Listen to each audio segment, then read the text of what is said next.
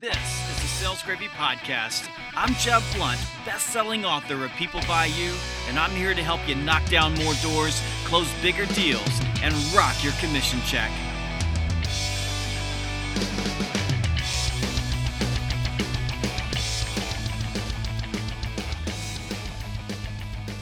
You know, salespeople are always asking me, what's the best time to call prospects? On this episode, I'm going to reveal the secret to timing your prospecting calls. But first, I want to talk about reality. You see, sooner or later, as a sales professional, you're going to be looking for a new sales job. And when that happens, I want you to think about this. The data tells us that salespeople who work for great sales leaders make far more money and are far more successful than salespeople who don't. This is why, if you're even thinking about a new sales job, I want you to take a close look at Paycom. I've spent time with Paycom's sales leadership team, and these women and men are exceptional leaders. I know firsthand how much they value talent and care about their salespeople. These are the sales leaders that I would want to work for because they want the best for you.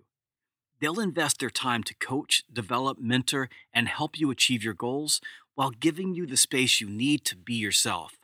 So before you look anywhere else for your sales career, go check out Paycom. Just go to paycom.salesgravy.com to learn more. That's paycom.salesgravy.com. The most frequent question I get about telephone prospecting is, what's the best time to call? I mean, is there a time when people will be more receptive to my calls? Like, is it better to contact a prospect during the morning than at the end of the business day?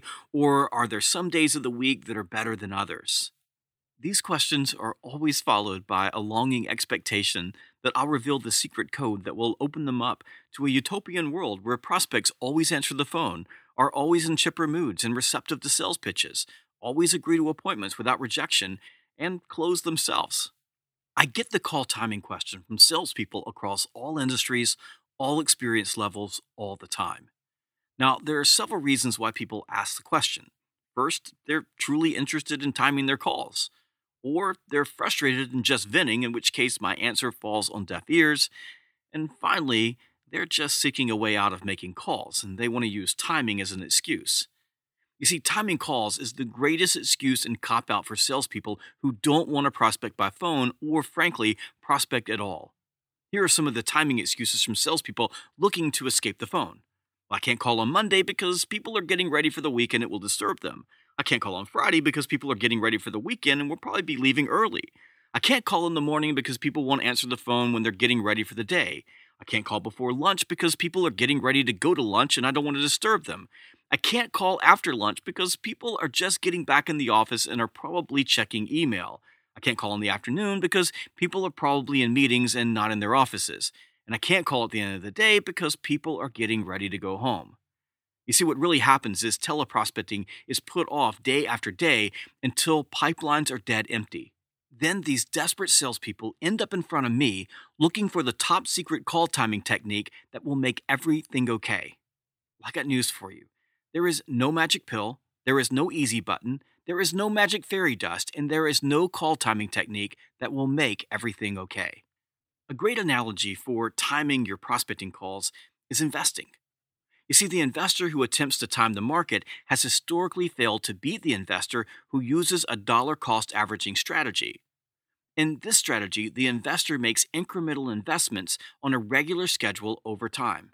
If you think about prospecting in the same vein, salespeople who prospect daily on a regular schedule are always more successful over time than those who make the attempt to time their prospecting calls. Like investing, statistics are always in the favor of the salesperson who does a little bit of prospecting every day.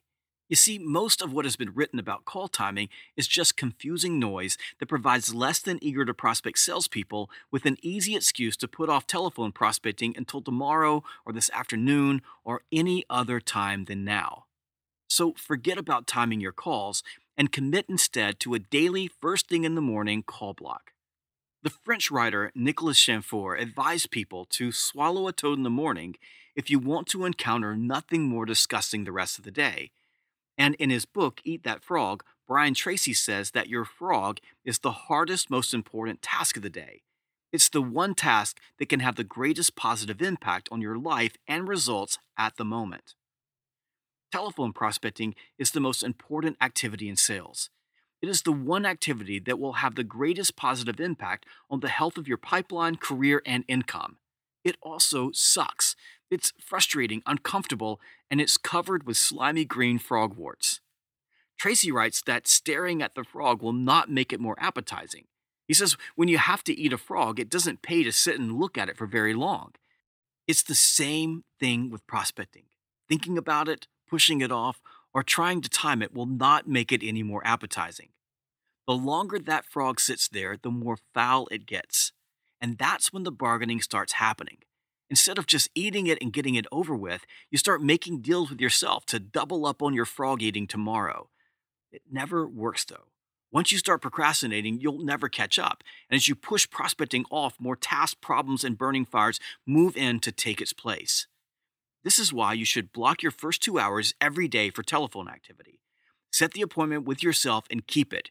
Your energy level, confidence, and enthusiasm will be at their peak at the beginning of the day.